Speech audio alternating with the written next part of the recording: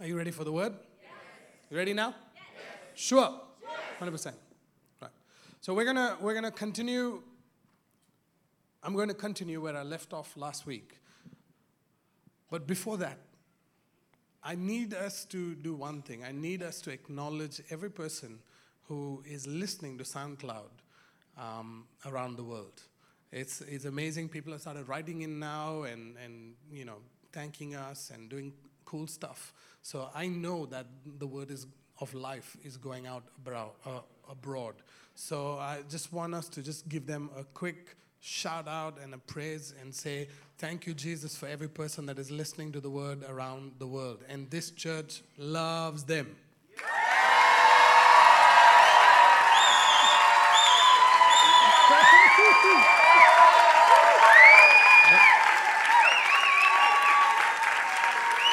So good. Good. Awesome. Thank you. Quickly, let's open our Bibles to Proverbs 25, and I'm going to read one verse, and we'll see where we go from there. The book of Proverbs, chapter 25. This is a very common scripture, but I feel like there's glory in it.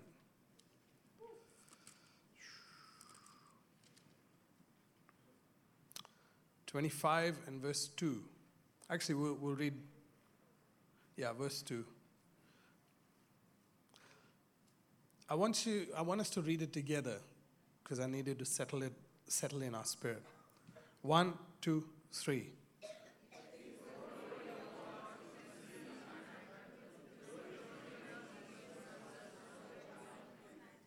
Let's read it again. It's the glory of God.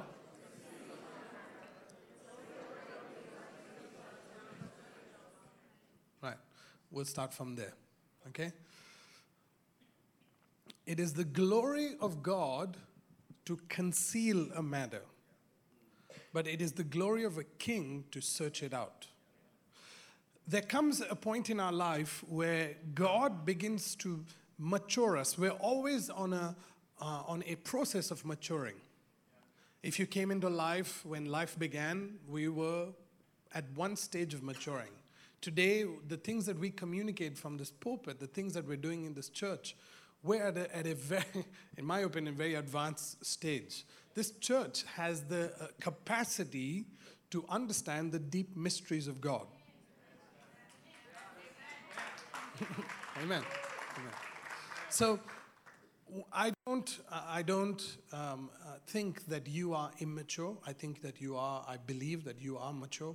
I believe that you have the ability to capture and understand God's word, but we never sit and say, okay, we've reached. We never settle, because God, the nature of God's word is that He's progressive. He's constantly progressing. So today you're going to hear scriptures that you have been hearing over the last 4 or 5 weeks, but we're going to go a little more deeper. Okay? So it is the glory of God. So the natural state of God is that He likes to hide things. It's His natural state. He loves to hide things because everything to God that He does is precious to Him. He doesn't take what is His and throw it at people's feet so that they can trample over it. He calls them swine, but you're not swine. You are sons. So there is a maturing that happens to us. We were at one stage orphans, and then we matured into becoming sons. Right? And so, but I really believe that God does not stop there. Sonship is your identity, but when you come into a place of sonship, then what? There is a purpose that God has for every son. And it is called co-laboring. Do you understand? You can be for example, if a dad has a business, if I have a business and I've spent 30 years developing that business, and I've come to a stage now, my son is 20 years old, 30 years old, whatever. I've groomed him to be a businessman, to take over the business, to handle my business. But there is a point in time where my son and I will come to office together. And then I begin to talk to him and teach him my mindset and my ways of doing business. Not just business, but my ways of doing business. So that there comes a point in time when it's time for me to kick up my feet and chill in the Bahamas. My son can work hard. And then he does that to his sons and his daughters, and you know what I mean. When I'm talking about sons, I'm talking about us. Everybody is a son in the kingdom of God. And so there comes a point in time where we mature from just being, I'm a son. I'm God is my papa. He's my daddy. We have to mature from that language to understanding that we're co-laboring with purpose in mind. There's a maturing that takes place from people who feel really good about church to come into church with purpose in mind. And it's a maturing that takes place where we don't see the kingdom of God according to just our identity anymore. We see the kingdom of God according to what He wants to get done. And so today we're going to progress into what I call kingship. Kingship. All right? So you go from being an orphan in the darkness and you're brought into the light and He makes you a son. Some of us have the mindset of an orphan, although our identity is still sons. And although we're still sons and He's made us kings, we still have the identity of sons. See, I'm just speaking this because I'm creating the possibility of you maturing into kingship. Some of us, we spoke on the Spirit of the Son last week, and our identity is just being formed and we're really getting to enjoy it. But trust me, the way God is working in this season now is that it's fast. He needs laborers. He needs people who can co-labor with Him, who understand that this now is not about me. This is about my Father's business. And Jesus communicated that all the time. I'm here not because I want to enjoy life. I'm here because I'm about my Father's business. And so today I'm going to invite you into understanding what it means to co-labor with God and how we co-labor with God. So it's a teaching and a preaching, hopefully, so that you'll stay connected. But it's a teaching. And I'm going to go through things, I'm going to say things that you've not heard before. Okay? And you must understand why it happens. Okay? You must understand why certain things happen and why God allows certain things to happen. So it's the glory of God to conceal a matter. But it is the glory of a king to reveal it. I'll say it a little bit more slowly so you can understand what is happening in these two phrases. The two common denominators in these two sentences is glory. It's the glory of God to conceal, but the glory of a king to reveal, to search it out. So the conclusion from these two sentences is that it is glory that conceals and glory that reveals. Do you understand? This is the foundation of this message. If you can get these two sentences, you'll be fine through the entire message. But if you don't get it, then you will be struggling through the message. Okay? That's why I'm taking my time. It is the glory of God. So God has glory that conceals. But it is the glory of a king. It's the progressed identity. It's not the glory of a son to search out a matter. Because a son is only about him and Papa. Now, just in the presence. I love my God, my Father. And there's a place for it, and you will always be a son. But there comes a time when the whole of heaven looks at you and looks at the sphere of influence God has given you and says, what are you doing about that? Do you understand? You have to come into a place of maturing that God gives you a business, like Amos and Priya, God gave them a business, and in 2017, they began to understand, 2018, they began to understand what is God's purpose for their life and their business, and it had to do with the king's dominion, the kingdom. And they started applying the principles. They started searching out. They started searching out the mysteries. They started looking for what is it about God? What is God hiding? And it caused them to multiply and get blessed. There's a glory when you reach in your bank account 10,000 dirhams. There's a glory. There's a glory increases when you reach 100. There's a glory, it increases when you reach 1 million.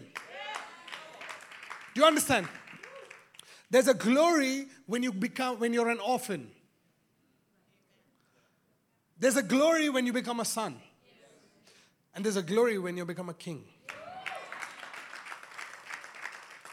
A kingly glory is not a glory that is bestowed upon you. It's in your DNA. Nobody can walk into the room and say, I'm a king. You can't decide that you're a son of God. You are invited in. You're brought in. So you walk in as an orphan, he calls you as his son, and then he gives you a crown. But the crown is for a purpose. You got to do something. So when a king wants to grow in glory, he searches matters out. The matters of God doesn't search the matters of the world. Come on now. He doesn't search, what should I do to solve the recession problem on the earth? That's where the church is. How do I eradicate poverty on the earth? No, he's not interested in that. God's not walking around the planet going, okay, I need somebody who I can fix the drainage system in the world. I need somebody to fix the recession problem. The banking industry needs help. I need somebody over there, and I need somebody over there. Not interested in that. Because in an instant, he can change everything. Do you understand? In an instant, God is so powerful that he can change everything in an instant. My God is not even running after souls. He's not in a hurry to get people saved. Because in an instant, he said, the Bible says that a nation can be saved in a day. Have you heard of that ever before? A nation can be saved in a day. God does it all by himself. Doesn't need you.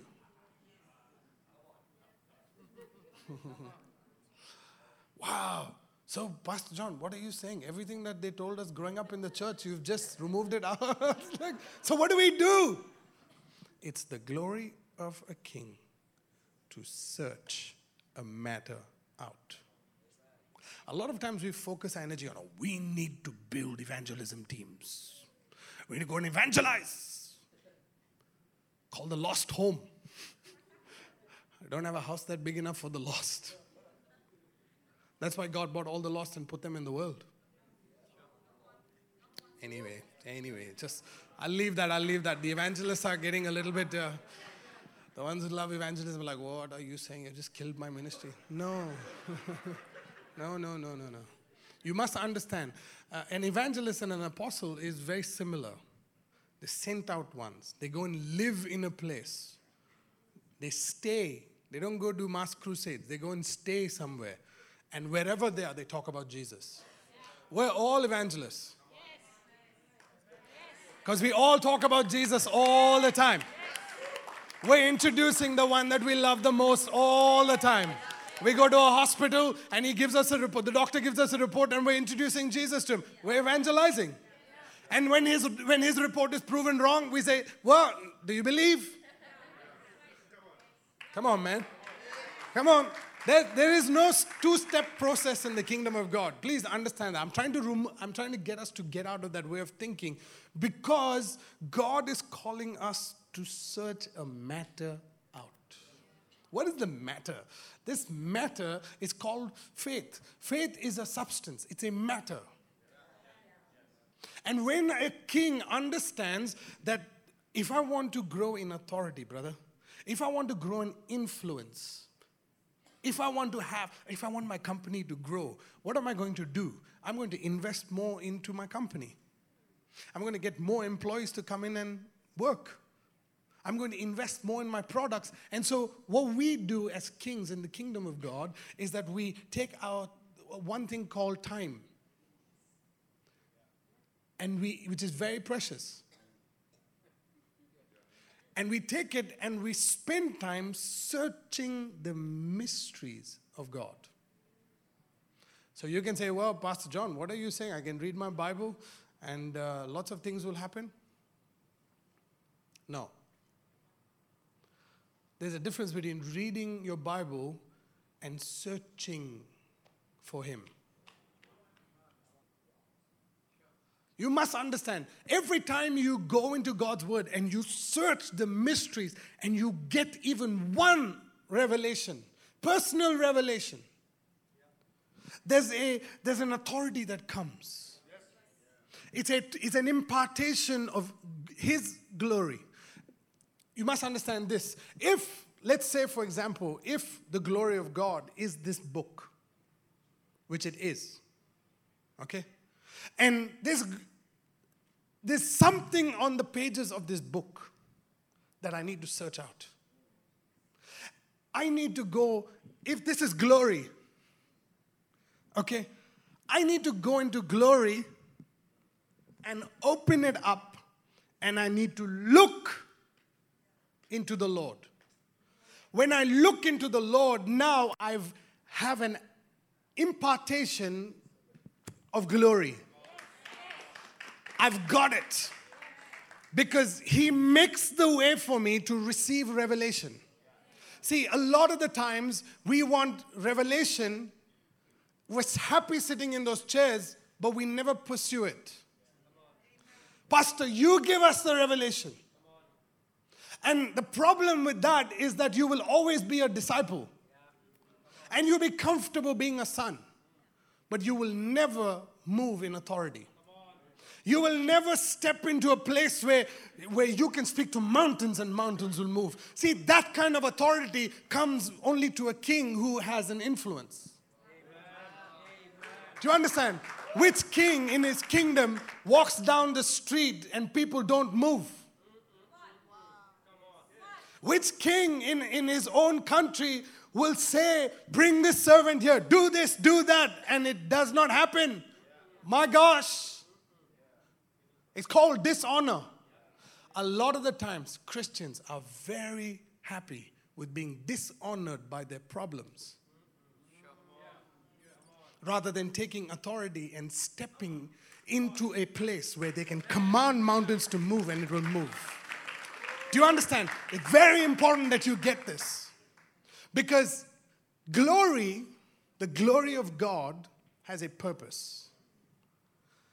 The glory of God makes God visible.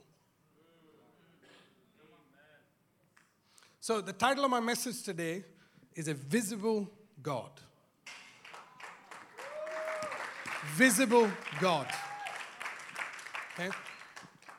Today, I'm going to make Him visible. I want to tell you this. That you have seen God. It's just that the glory did not describe Him to you.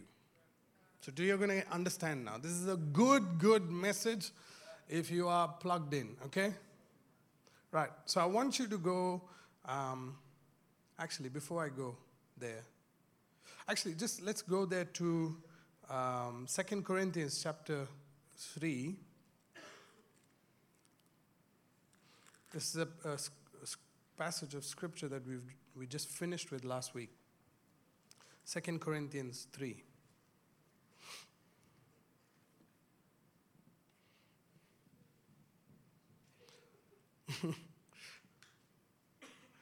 Ask me, Pastor, why are you smiling? If you can only see the breakthroughs that are happening over your life, oh my gosh, absolutely crazy over you. So good, man. After today's message, you will know why John laughs all the time.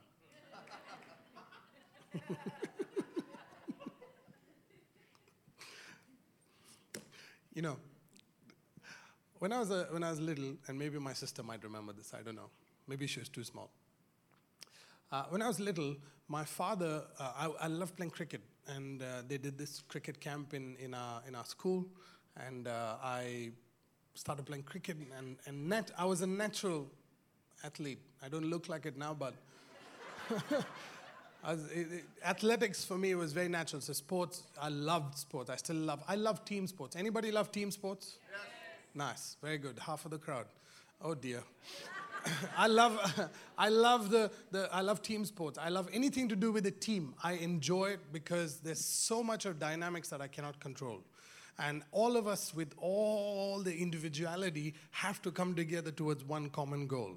And we have to learn to serve one another, very much like church, for the common goal. And so I started playing cricket, and I got really well, and I got selected for a team, and I was not happy with the equipment. So it was 2 months before Christmas, and my father, I went to the cricket store, and you know how we idolize equipment, especially when you're growing up in India. For those of you who don't know cricket, it's 11 people play it, 2 guys are in the middle of all the action, and one controlling freak is controlling the entire game, and that's the umpire. So, and so that guy throws the ball, and one guy hits the ball, and they're different runs. Okay, so I was getting good at it, and I wanted a bat of my own, because the bat that my school was providing were not really good. The strokes weren't happening properly, drives and all that stuff. So I kept looking at this cricket bat, and my father also saw me looking at the cricket bat, and he said, okay, Christmas, I'll buy you the cricket bat. 1 month before Christmas, the Holy Spirit in my house, my mom, told me, she told me, John, you better behave yourself, because if you don't behave yourself, Dad's not going to buy you that cricket bat.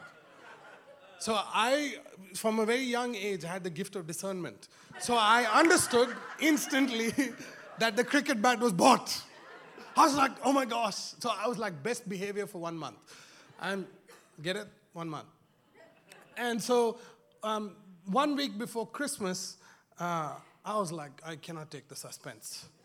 And so they hid it somewhere, and I was looking all over the place. I spent a week looking for this cricket bat, can't find it, and my dad's pretending like they don't have the bat, but I can hear them having the giggles there on the side. And so then I figured it out, that my dad would put it in a place where I can't reach. Thank you. He put it right up on the shelf. And so when my dad was at work, I decided to search it out. So I climbed on the shelf, and it was one of those, the cement ones, not the IKEA ones now that, that would probably melt in as you climb on it. But climbed up, and I saw the bat. And I was like, best behavior stops. So anyway, so as soon as I saw the bat, I started envisioning how I would play cricket. I was like, shot. You make those noises as a cricketer growing up. It's like you start imagining the bowler's coming, angry face, and big bouncer, and you go, 6! You start doing all the, and I was, I was playing all these things, and I was doing all this stuff, and my dad's like, what's up with this guy? And all of that stuff, I started planning how I was going to use the bat. And when Christmas Day came, I was not surprised. It was the exact bat I want. Dad, thank you so much. Took the bat, and I straight away ran out and started using it. point to the story is this. When you search out a matter, God reveals mysteries to people who will obey them. He will reveal the mysteries of the kingdom to you if he knows you will do something about it. So when you hear mysteries and revelation and all that kind of stuff that comes from the Word of God, don't puff yourself up saying, "Woo, I got revelation." Brother, revelation without application equals to being full of pride. When you search a matter out, and if you find it, it comes with a purpose. It comes with an authority. It comes with a responsibility, and it comes with power. This is the impartation that you receive when you search a matter. There's a glory that comes with revelation, personal revelation. But it comes only because you have to do something about it. 2 Corinthians chapter 3. This is brilliant. Absolutely brilliant. I'm telling you, your life is going to change. Verse 16.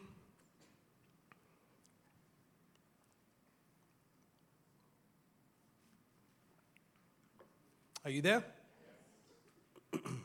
Nevertheless, when one turns to the Lord, the veil is taken away. I'm reading it again. Nevertheless, when one turns to the Lord, the veil is taken away. Now the Lord is Spirit, and where the Spirit of the Lord is, there is liberty. Verse 18, but we all, now he's talking about nevertheless one, then he's gone into we all with unveiled face. Listen to the language, listen to the English there. We all with unveiled face, which means the same revelation. Beholding as in a mirror the glory of the Lord, which means the glory and the Lord are two different things, are being transformed into the same image from glory to glory, just as by the Spirit of the Lord. Now I'm going to break this down for us so that we can understand before we go any more further. Okay? Now the key words here is nevertheless when one turns to the Lord. Okay? Now look at me. It means that when you were an orphan, when you were in darkness, if this pulpit is the Lord, this is who you were. You did not know that God existed. We're talking about making God visible. Okay? The Bible is full of God being visible. But yet one verse in the Bible that talks about invisibility of God hinders us sometimes from experiencing and acknowledging His visibility. Okay? So if he says, nevertheless, it doesn't matter what your lifestyle is, it doesn't matter how steeped into the law you are, he's saying you were turned away from God. How many of you agree with me? Before you got saved, you were an enemy of God, right? And he says, when one turns to the Lord, two things happen. The veil is removed and you see the Lord. Okay? But in order for you to turn to the Lord, you have to hear the word. Do you understand? Somebody is speaking on SoundCloud. Somebody is speaking, but the Lord is speaking through that somebody. And every time you acknowledge that God is speaking to you, whatever veil you had on your face, you don't take it out. See, a lot of times we're trying to get out of the law. We're trying to get out of sin. We're trying to get out of our own habits. Lord, I want. And all you need to do, hear the word and turn. He does everything else. He does everything else. But you must understand who does it. It's the glory. God, the Lord is standing right there. Please listen to me. Look at the analogy the example that I'm using. I'm using this pulpit now, and you're standing here. You can't see the Lord. The Lord is over there. You're standing here. But when you hear His voice through the Word, you turn around and you see the Lord, and the veil is taken out of your eyes.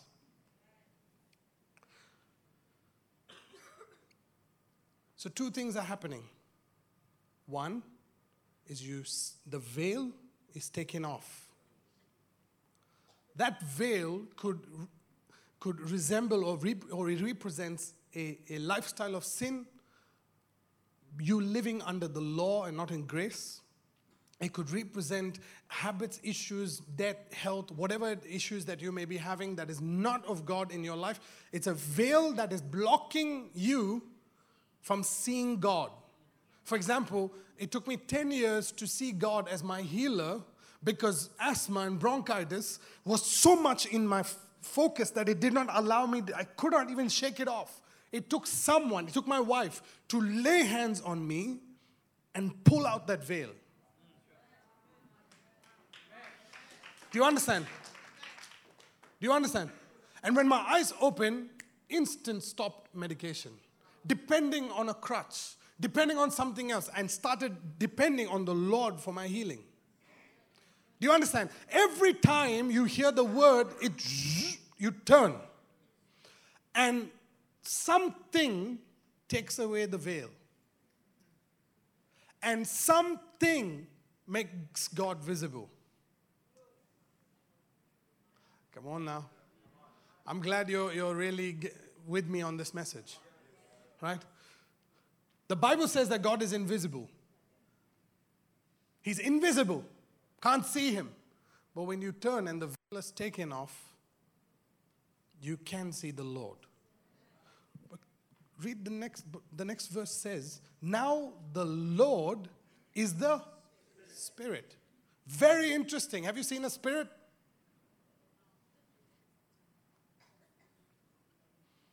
You've not seen a spirit? Are you sure? People say, well, Pastor, I see people filled with demonic spirits and they manifest. You're seeing a demonic spirit possess a body and revealing itself.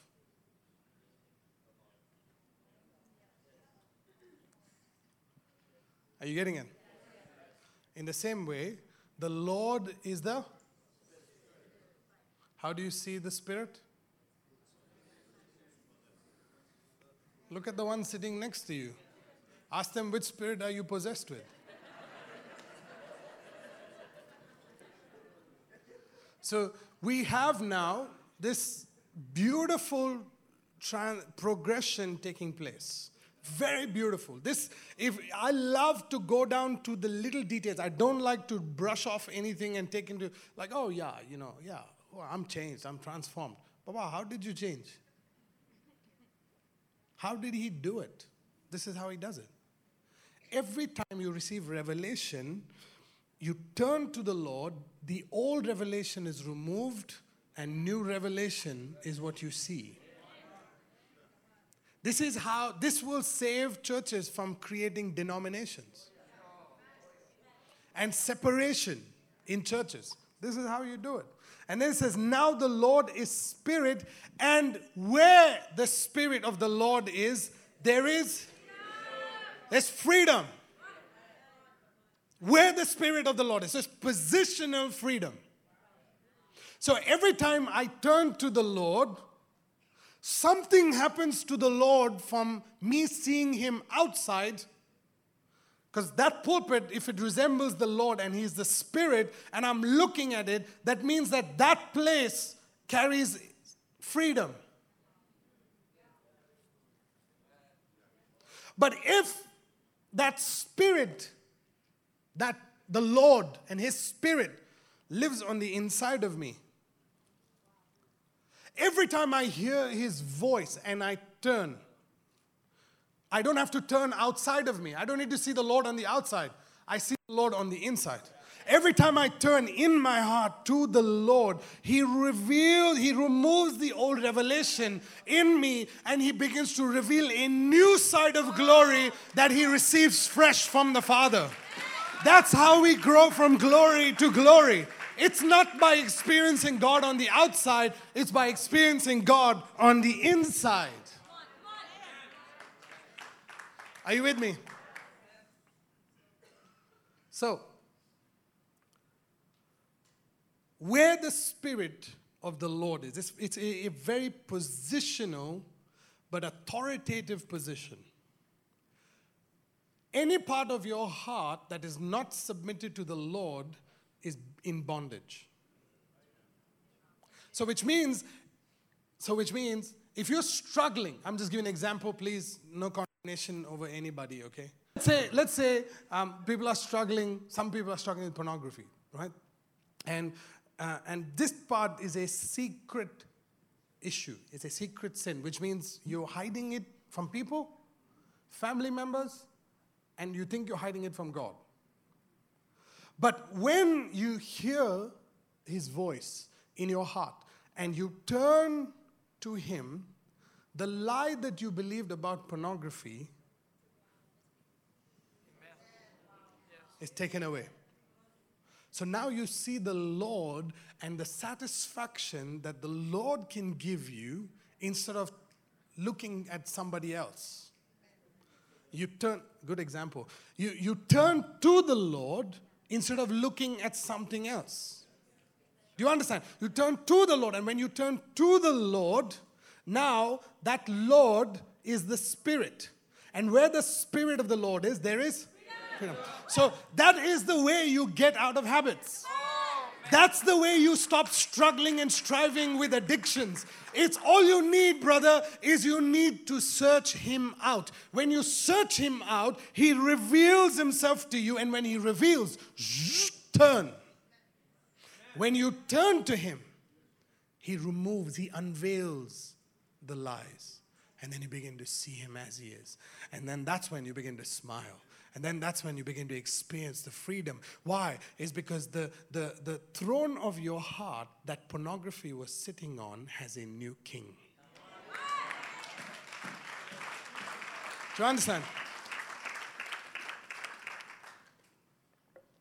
When that king sits on the throne, the first judgment that He releases is freedom. Freedom. Come on. Freedom. Just think about even your finances. Think about your health.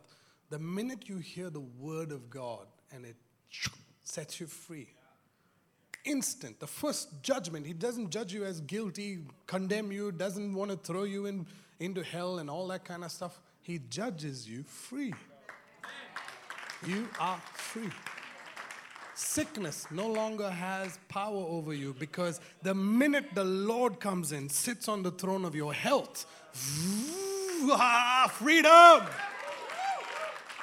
No dependency on the doctor's report and the doctor's medication. I was listening to Kelsey tell me Maha's testimony in the car, and the doctor was like, if you don't take this medication and burn out your glands, thyroid glands, and there's no hope, it's very dangerous.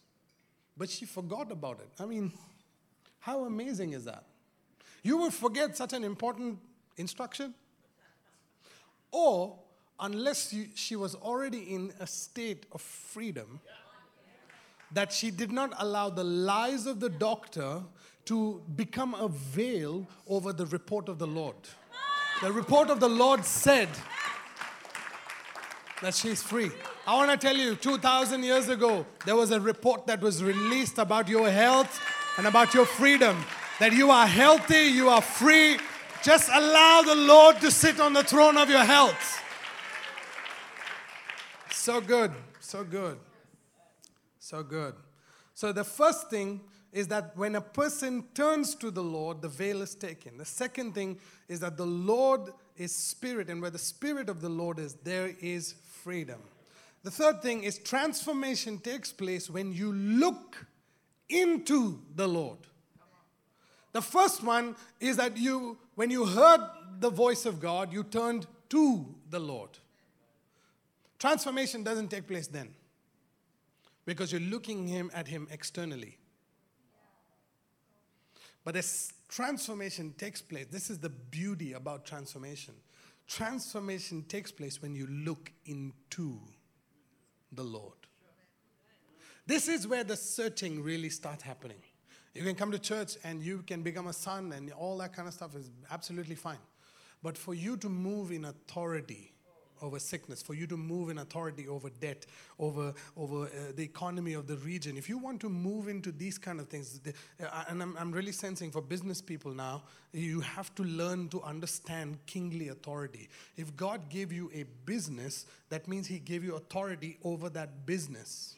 The bank does not have authority over the business. Your investors definitely don't have authority over that business. You stand accountable to God for your business, for His business. Do you understand? Your business is not even yours. It's His. So you be accountable to God for His business. Right? So transformation takes place when you look into the Lord. Look, say the word look. Okay, so look needs you to see with these two things. Right here, above your nose. But He's calling us to look into the Lord, which means to see God and experience Him. You can't see God and not experience Him. Do you understand? Again, the smiles are gone down. Stay connected. It will all make sense. Don't worry. This is how I teach. I've been doing it for over 4 years. If you're new to this house, I take you on a journey exposing everything about God. But listen to me very carefully. When you see the Lord, you experience freedom. So when you look into the Lord, you experience transformation. Why? Let me tell you how angels work. Are you okay? I'll freak you out a little bit. Angels are like mirrors. Okay? On earth, they're like mirrors. They mimic you. You think angels do different things. But the angels that God has assigned to your life mimic you. They do exactly what you do. If you praise, they'll praise. They're spirit beings. They don't do things with understanding. They do things with obedience. So they look at, and the Bible says, who is man that you are mindful? That's an angel talking. Who is man that you are mindful of him? And they look at men and women, look at sons, and they're like, what is it about this guy? What is it about this woman that God gave His life for them? And so there must be something about you. So they look at you and how pleased God is with you, and they begin to mimic you.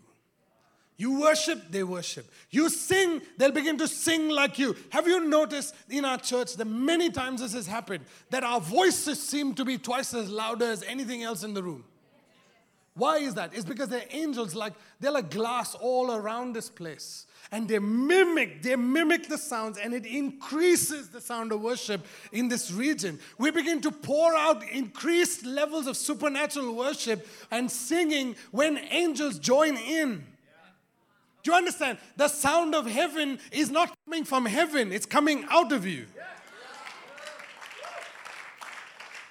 Do you understand? Heaven joins in with our song singing holy, holy, holy. Don't take your worship lightly. Don't think, I don't have a voice to sing, I cannot sing. Angels will make them sound nice. Don't worry. Don't worry about it. One day when I freaked out Angela and Blanche in the car this Tuesday, and I played a song that a musician went into a studio. He made the room completely dark, and he sang in Spanish, and it's called Mi Amor.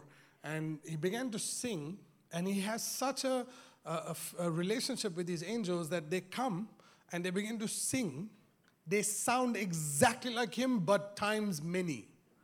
They take his voice and they begin to sing. They don't stop, and it's like literally they are instruments in themselves. The reason why I'm saying this is because you are more clued into the angels than the one who created them. See, it's easy for you to look into the angels right now because I started describing them, but we talk about God 24/7 and we have a lethargic spirit towards His word. This is not a condemnation. This is just I'm trying to make you aware of what importance we play. We think that God is like man. He's not like man. In fact, the realm of the spirit is in God. He's not in the realm of the spirit. The realm of the spirit is in Him. He is so big that a realm cannot contain Him. So He contains the realm. He's out of time. He sees the past from the present. He knows all things that happen. He can come in at any time. Right now, in God's time, Abraham was on the mountaintop. Do you understand? Right now, Jesus was saying, Father, forgive them, for they know not what they do. On the spectrum of time, God is outside of it, and He's looking at Jesus crying out for mercy on the cross. Right now. That's why we have forgiveness. Anybody who calls on the name of Jesus will be saved. Why? It's because Jesus is still on that cross right now, outside of time, saying, Father, forgive them.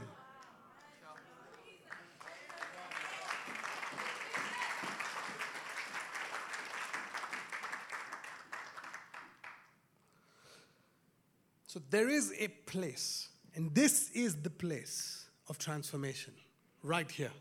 The third point. Transformation takes place when you look into the Lord.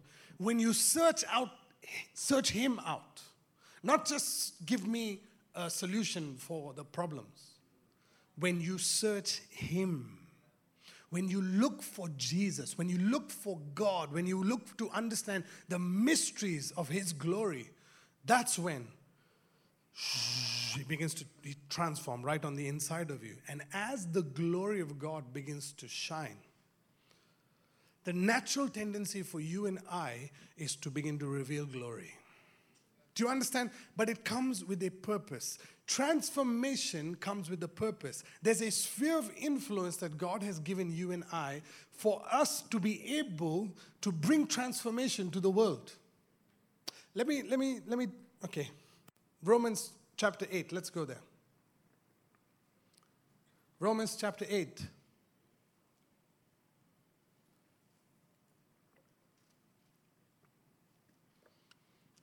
Are you okay? You stop smiling.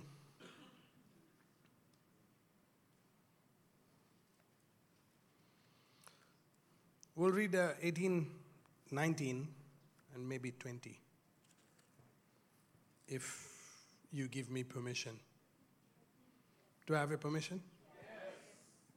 Okay, for I consider that the sufferings of this present time are not worthy to be compared with the glory which shall be revealed in us, not upon us, in us.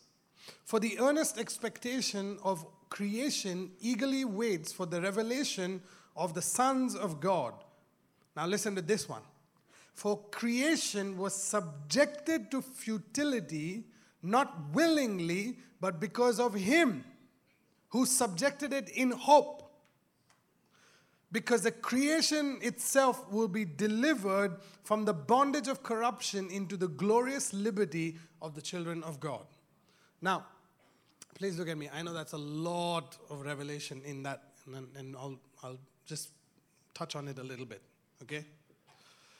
We must understand that in order for us to experience the glory, transformation glory, You have to have purpose in mind when you're going to the Word. If it is only about you, that's fine. You're still in a son. If it's only for your family, you're still a son. But when you go to the scriptures and you go to God searching the scriptures with creation in mind, then He will begin to give you authority over creation. So He'll transform you according to the need. He will open up the scripture. Now, for example, if John wasn't a pastor, John was just a worship leader, he will reveal the scriptures to me. He will reveal the mysteries to me according to what my purpose is. But in order for me to step into a pastoral role, it requires me to have revelation that can feed people. So he opens the scripture according to need. Now, if John as a pastor believes and thinks that God has called me to be a king over the city, not this city, but you know what I mean, in the kingdom of God, that we have the ability to influence and add value to the city that we live in, then God begins to transform me according to the need of the city. Why? It's because all of creation has been subjected to futility, which means all of creation is corrupting. You plant a tree, 20 years from now, you'll chop down the tree because it's of no use. It's corrupting. And God has purposely put them under corruption, under futility, in hope that you will be transformed.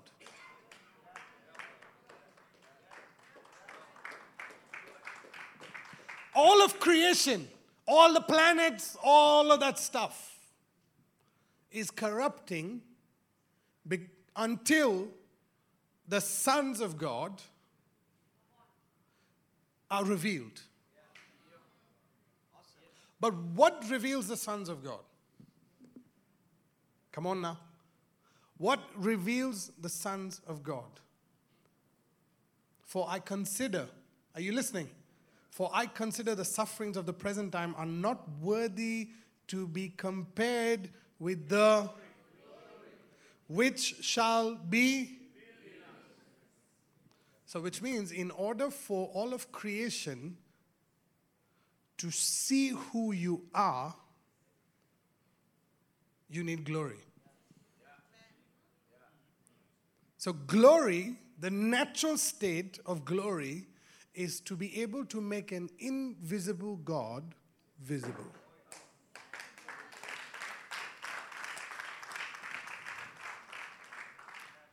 At the same time, the glory makes a transformed Son visible to all of creation. This is very important because that's your purpose. When Jesus was baptized and he went into the wilderness, the Bible says that wild animals fellowshiped with him. Why did they go to him? Because the glory revealed to them that this was the Son of God. And that they are with hope, their earnest expectations that these sons will begin to be manifested by the glory of God. This is the earnest expectation. All of creation is like they're sitting at the edge of their seats, waiting for you to search a matter out. We're too bothered about the bills that we're going to pay. We're thinking about, oh my gosh, what am I going to do after church today? But all of creation is waiting for you to wake up. Is waiting for the church to wake up to truly find out who you really are. You're not an orphan. You're not just a son, but you're a king. You have a glory that is revealing to all of creation that you carry the authority and the responsibility and the power to set them free from corruption. You want to talk about the economy and recession? What authority do you have to change it? We're thinking the banking system needs to change and we need to make an influence in the banking. No, what if you just change everything? Well, we're so concerned about Hollywood and what Hollywood is doing. Why can't you just change it? What authority do you have? No, I need to be in Hollywood in order to make a change. No, you don't have to be in Hollywood. We have lots of Hollywood in the church anyways. Hollywood and Bollywood happening at the same time.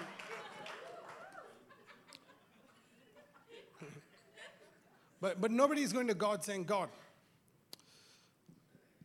I want to search for you in the scriptures. I want to search you out. I want to know the mysteries of this glory. So the first thing the glory does is it makes an invisible God visible. I want you to go to Exodus chapter 33. So this is, it says over there, if you have the New King James Bible, verse 7, just above it, it says Moses meets with the Lord. Is that in your Bible?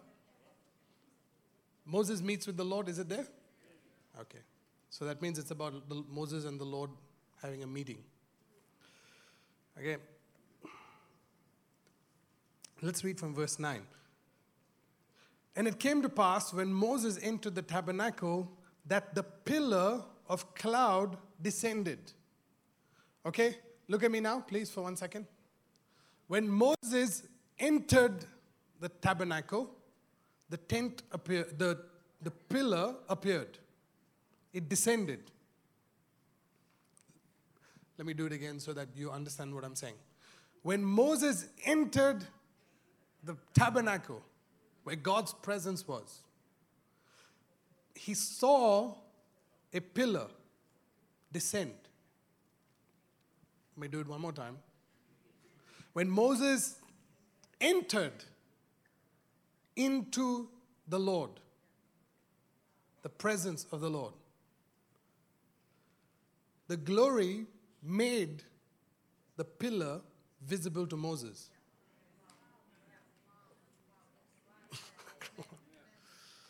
Oh, God. Okay, can you handle it?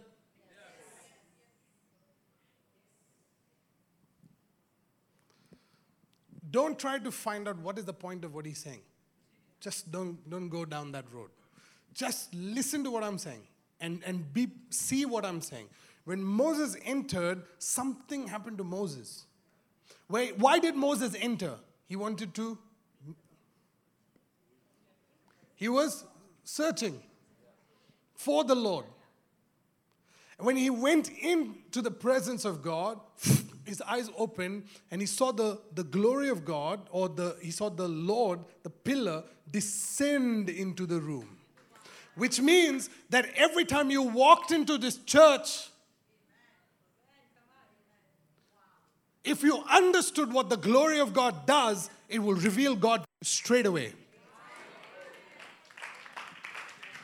No need of worship song.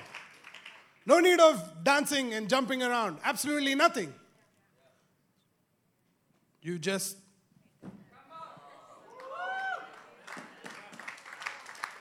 enter in. Now you'll have a good appreciation for the glory of God. Just imagine, you don't have to do anything. You don't have to give. You don't have to do anything. It's in the middle of the desert, man. But because he was searching for the Lord, his eyes were open. Not his eyes, the glory made God visible. That's only from one line. I've got to finish to verse 19, so praise the Lord. You're full of joy, I can tell. Right. And it came to pass when Moses entered the tabernacle that the pillar of cloud descended and stood at the door. Oh my gosh. That means it walked of the tabernacle. And the Lord talked with Moses. This is glory, man. People have asked me, how do you hear God's voice? You cannot hear God's voice in the natural unless the glory makes him audible. Which means God is speaking all the time. But you have not understood what glory does. See, a lot of us have glory already. Guess where it is? So the glory exists. So the key element to revealing God is already in you. You don't need a worship song. You don't need to come to a church service. In order for me to get, wow, deep revelation. Oh my gosh, I got this just by reading my Bible, man. I just got this because I understood. Glory makes God visible. You okay? And then here, look at this now. All the people saw the pillar of cloud standing at the tabernacle door. One guy was searching, all saw. And all the people rose and worshipped God, and each man at his tent door. So which means, what is the sun doing? The sun is standing. The Lord is standing at the door of the tabernacle, and God is talking to Moses. So every man begins to stand at the tent of his door, but no one wants to talk to God. That's the sonship, right? Sonship. Everybody's okay. I'm okay. I'm okay being with my identity as a son. Praise the Lord. Praise the Lord. But someone who had a purpose to lead 3 million people went in. Do you understand? Come on, man. If you don't go to God with kingdom purpose, you won't get revelation. If you're only going to God with God, provide my needs according to your riches and glory, yes, that will happen because you're sons. But what about asking God, say, God, I understand that there's a recession problem, which means people have a fear issue of spending money. Give me a mystery that can help people come out of fear. It's not a money problem, it's a fear issue. How do we take on the atmosphere that has fear in it? You start a company and call it Atmosphere. But anyway. Anyway, verse 11, right? So the Lord spoke to Moses face to as a man speaks to his. Okay, now think about this now, okay? The Lord is not facing outward. He's come and blocked the entrance. Can't get out. Do you understand? It's a tent in the middle of the desert. God has showed up. And the Lord's come and stood at, he's talking to Moses. He stood at the door, you can't even escape. Can't even run out. It's like, no, God, you're too much. I've heard people say, God is too much. He's just too much for me. And then the glory begins to lift off their life. And then they come to church and they're like, what happened? What happened? What happened is you said it's too much. And he heard you. God is never too much. In fact, you need more and more of God. Right? So anyway, I need to move on because this is getting very intense for me. So the Lord spoke to Moses face to face as a man speaks to his friend. Face to face. Face to...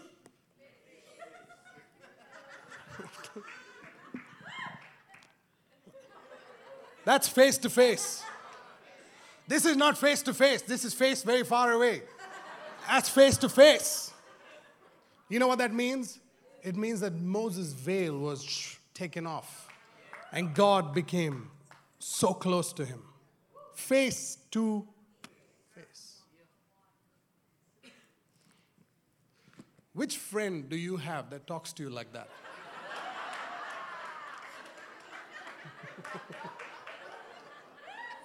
I wonder if those 2,000, 3,000 people on Facebook do any face-to-face with you. We're okay. You just sit at the other side of the table and we'll have coffee and then everything is okay. Is that friendship? God's a little more intense. He's more intense than you really think he is. He's not a man. When he calls you his friend,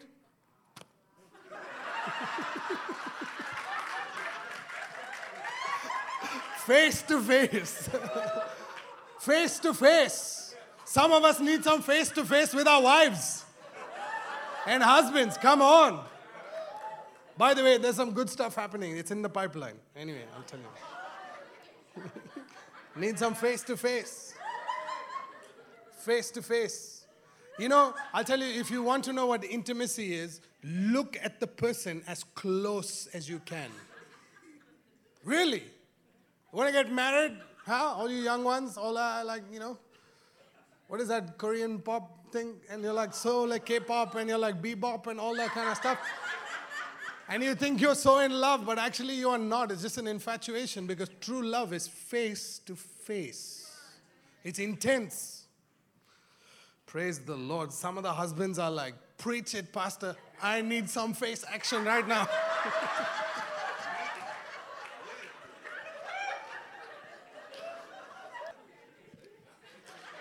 And then while they're talking, Moses and God, verse 12, Moses, and now he starts grumbling, okay, while he's doing face-to-face. Then Moses said to the Lord, see, you say to me, bring up these people, but you have not let me know whom you'll send with me. Just think about the question. I mean, it's so dumb. Like you said, bring up these people, and who are you sending with me? Is it dumb, or is it a very smart question? Because it could sound dumb. Look, he's giving you 3 million people, and you're saying, who are you going to send with me? Or Moses, one of the most smartest guys you've ever met, he's setting up God.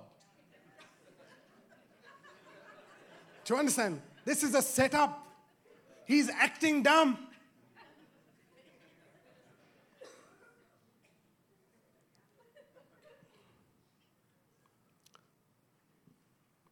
Moses said to the Lord, see. He's telling God to see. You say to me, that's another different statement altogether. Because he should have said, but God, you told me. He says, see. You say to me, bring up these people. But you have not let me know whom you will send with me. Yet, you have said, I know you by name. and you have also found grace in my sight. 13. Now therefore I pray.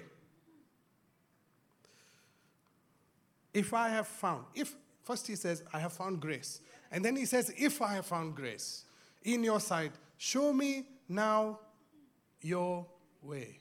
It says the biggest setup in the Bible. And I'm telling you, God loves to be set up. Because somebody is searching. This is a search. Surge. This surging.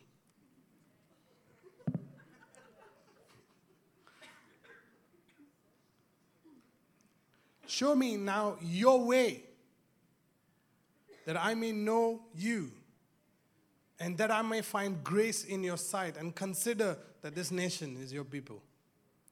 And he said, my presence will go with you, and I will give you rest. Now, if you're a son, the presence of your father gives you security.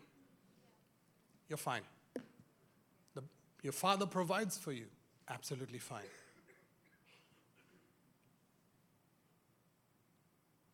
A lot of the times, the church is camped around the presence. But let me tell you something. Are you listening? If you don't listen with kingdom understanding, you will think I'm a heretic. Pay very close attention. A lot of the times, people pursue the presence, but they don't pursue Him. Think about what I'm saying. You know that I'm in the room because you know my presence is in the room. But there's a difference between John being in the room and you pursuing John. And a lot of times, sons are absolutely fine with the presence of God. But kings want something more.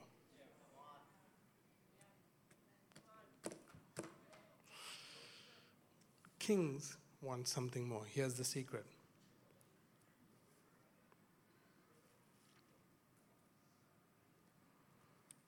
Verse 17. So the Lord said to Moses, I will also do this thing that you have spoken, for you have found grace in my sight, and I know you by name. Here's the bait. Please show me your glory. How will 3 million people know that you are with me? You must understand, the presence of God was with them. Cloud by day, fire by night. They're seeing God's presence at the tent. But how will they know that you are with me? See, pursuing God is a personal thing. You can pursue God as a church. You can experience the presence of God, and it's absolutely glorious. But there's something shifts in your understanding. I call it maturity. When you start pursuing God for His glory. Show me your glory. Because the presence shows me the way.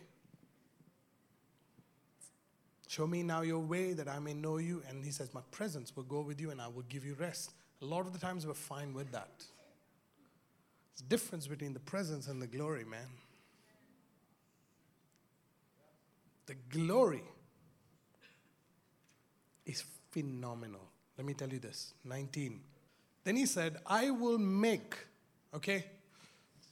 Please ask the question. Ask the question together. Verse 18. Okay, let's read it together. And He said, please. Okay, now you need to know that you're in the presence of God.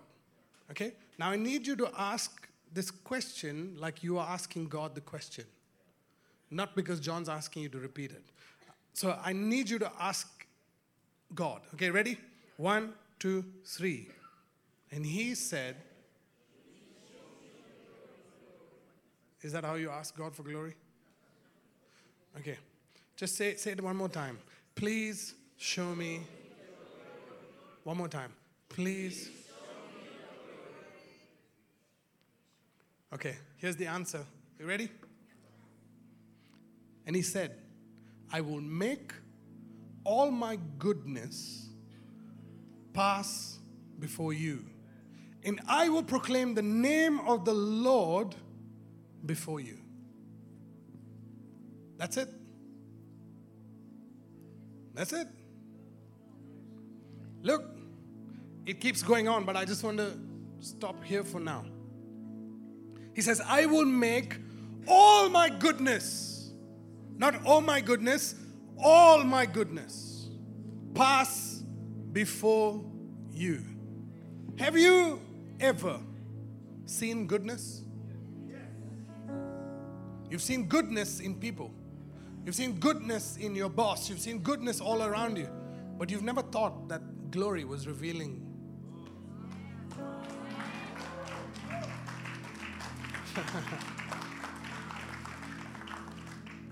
How many of you in this room have got healed? Put your hand up. Wow, that's the majority of our people. So how many of you say you saw the goodness of God?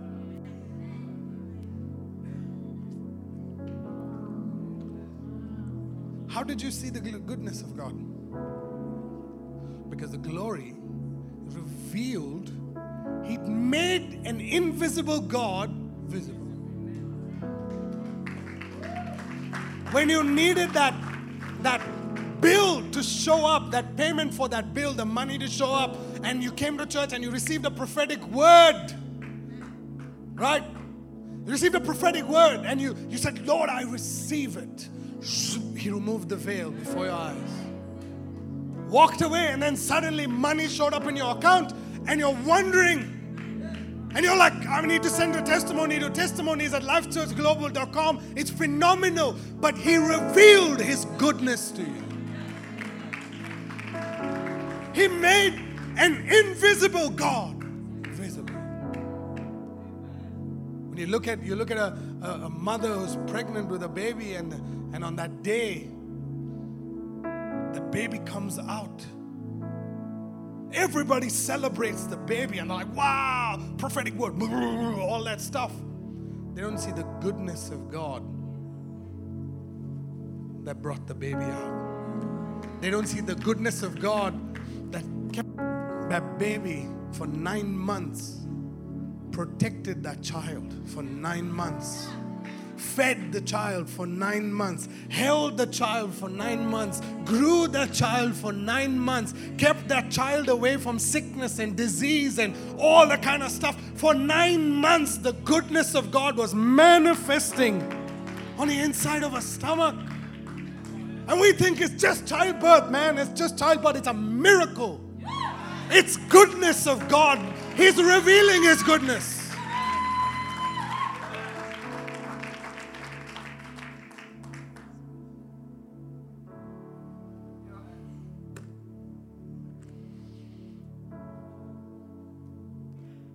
When Jesus was, when Lazarus, who was Jesus' friend, died,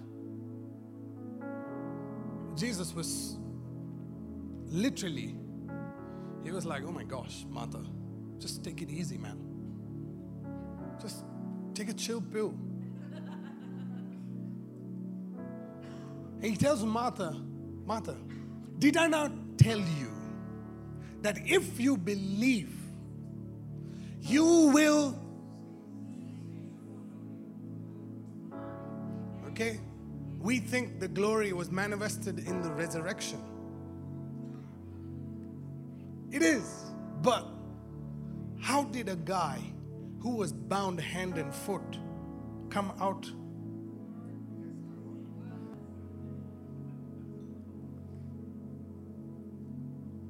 How many times have we lost the opportunity to be transformed into the image and likeness of the Son because we treated testimony time?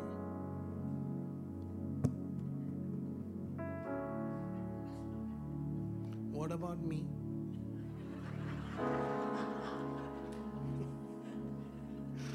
I wish people on SoundCloud could see my expressions. They would know exactly what I'm talking to my church about. One day.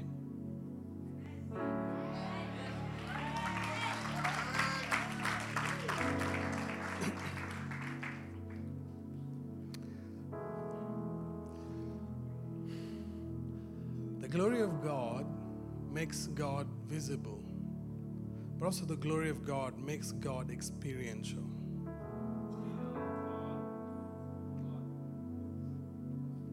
Come down. I just feel like it's quite lonely up there.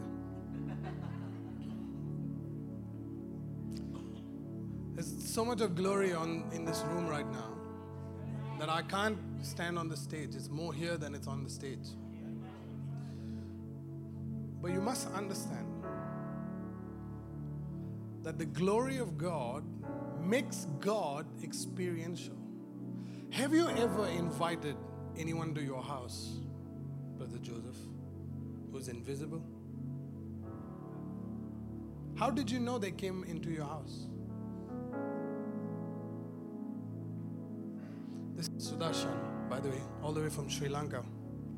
Just say hi to him.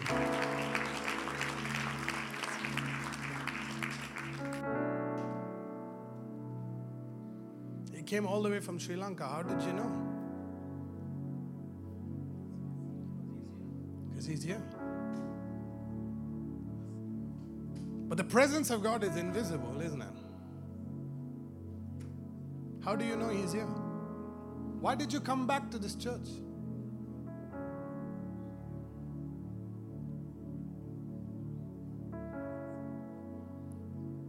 It's probably because you experienced something last week.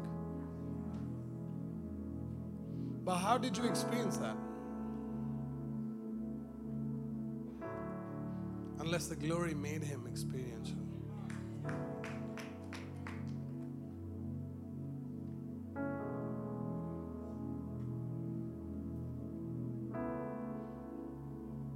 You know, I've been in a room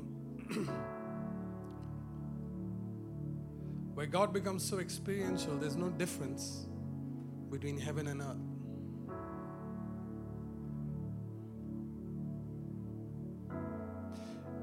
How many of you want to see angels? Put your hand up. God's watching. Look, it's shifting. It's okay. It's fine. They're just telling you that they're here. It's okay.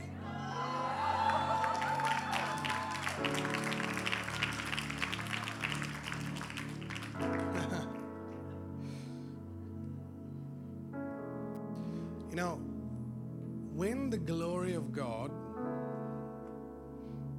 begins to make God experiential, it also begins to make you experience heaven on earth.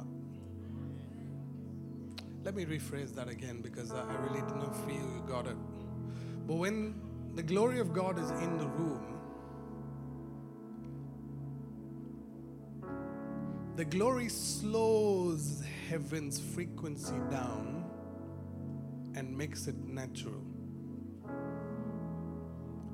So that you and I, who are slower than angels, slower than heaven itself, are able to, hey, I saw that angel move like, oh. How many of you would say that when you were sitting down in your car or in a room, that you saw a flash of light just go past you? Yeah. What happened? The glory of God made that angel moving visible. It was always there. See, the scripture says that God is always present. He's always present. Never leaves us, never forsakes us. But do you experience Him every moment of the day? See, if you pursue the glory of God, if you ask God, show me your glory, the glory makes heaven visible. See, when heaven becomes visible, when the glory comes into a room like it is now, and everything that is in heaven becomes visible to you and I. For some, it would be just like feathers will fall in the room. For some, it will be like gold dust. Some would say, whoa, gold dust. Where's this in the Bible? Well, it's there in the Bible, man.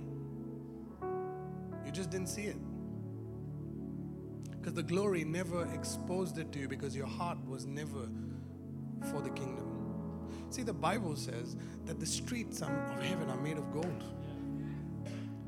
So gold dust is just a byproduct of God moving.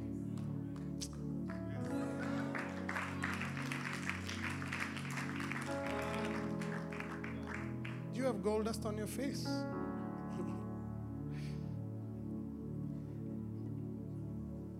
See, the glory of God makes heaven and its everything about heaven and its influence on earth visible. Visible. I've been in a room where gemstones, we got a gemstone just the other day in the church. Where did that come from? The intensity of worship, the praise was so much that glory popped out.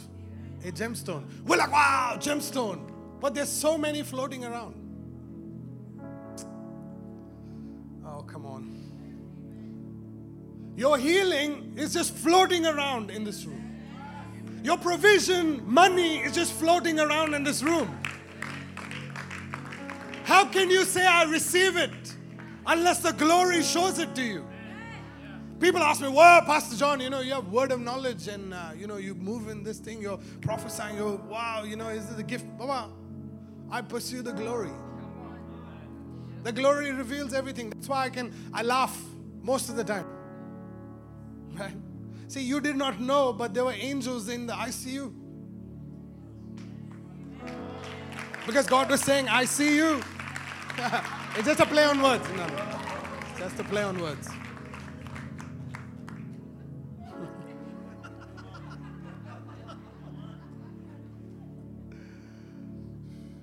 Why do you have to laugh so much? Don't you know there's so much of suffering in the world?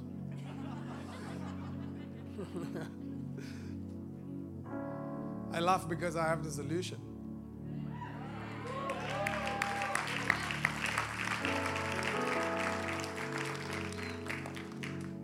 If you only knew that all the problems in the world, that you had the solution to those problems, you would be laughing all the way to the bank.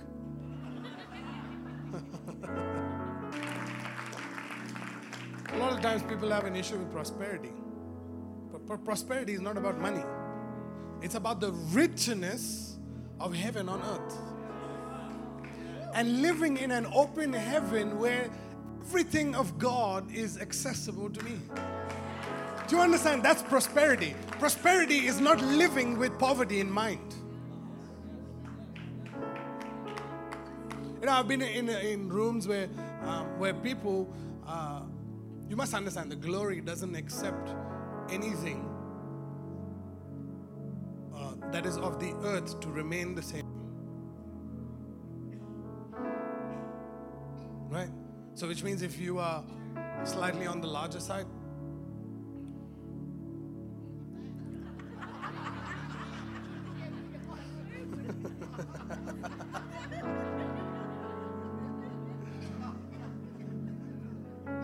the glory will start shedding your weight.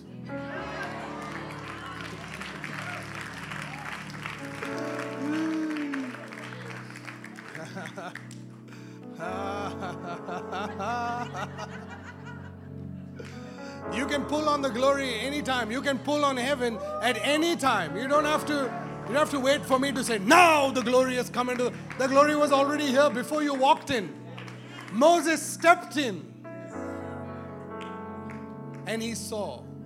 What do you see right now? You're looking at a guy who's walking amongst people, making people laugh a little bit. Why am I making people laugh? Because joy is of the Lord, man.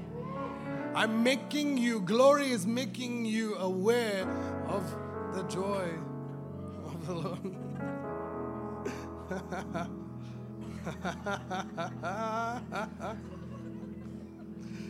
Oh. Just push him up, push him up. Stop it. Stop all this. This is not in the Bible. Stop it.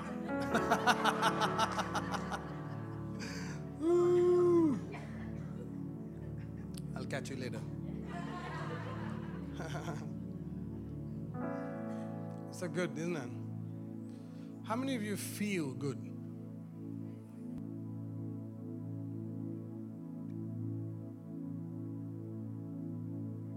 Yep. Your awareness is increasing right now. You should be able to feel God. You should be able to experience Him right now.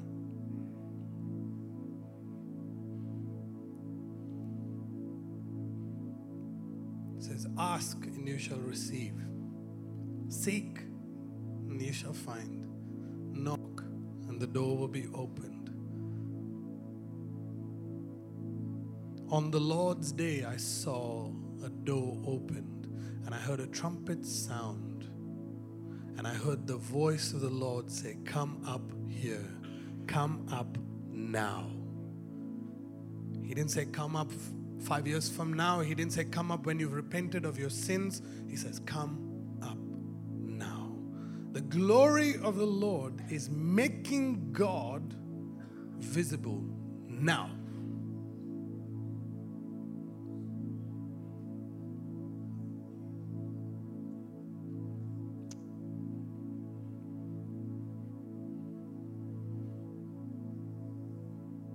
He said He will make all His goodness,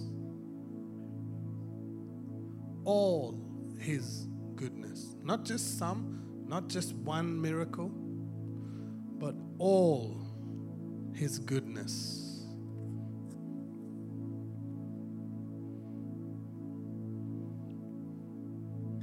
It says, I will make, He asked for glory, and He says, I will make all my goodness pass by you. And He says, I will make my name, I will proclaim my name, the Lord. in your midst, which means He changes your hearing to hear the voice of the Lord proclaiming His name. I sing praises to your name. That's a sentence that joins with the sound of heaven. I sing praises to your name, the name that's so much higher than all names.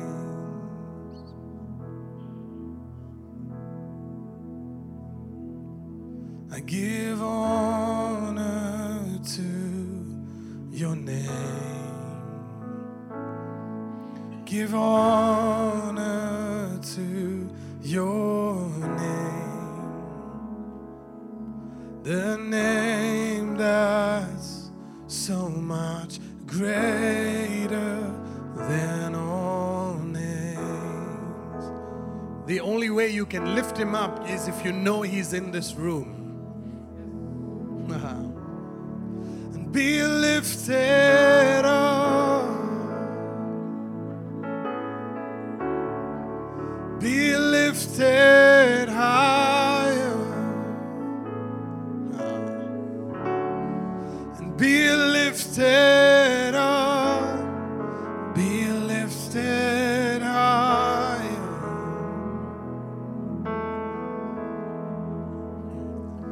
And I sing praises to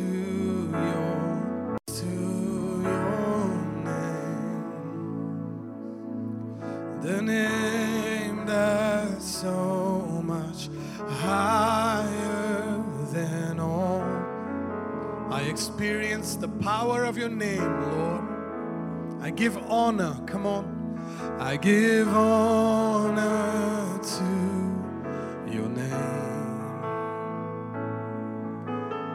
Honor to your name. The name that's so much greater than all names. Oh, come on, be lifted up. Oh, be lifted. Oh, yes. Be lifted higher. Mighty God, be lifted up, be lifted higher. Oh, heaven is in this room. Be lifted up and be lifted higher. Be lifted up, be lifted higher.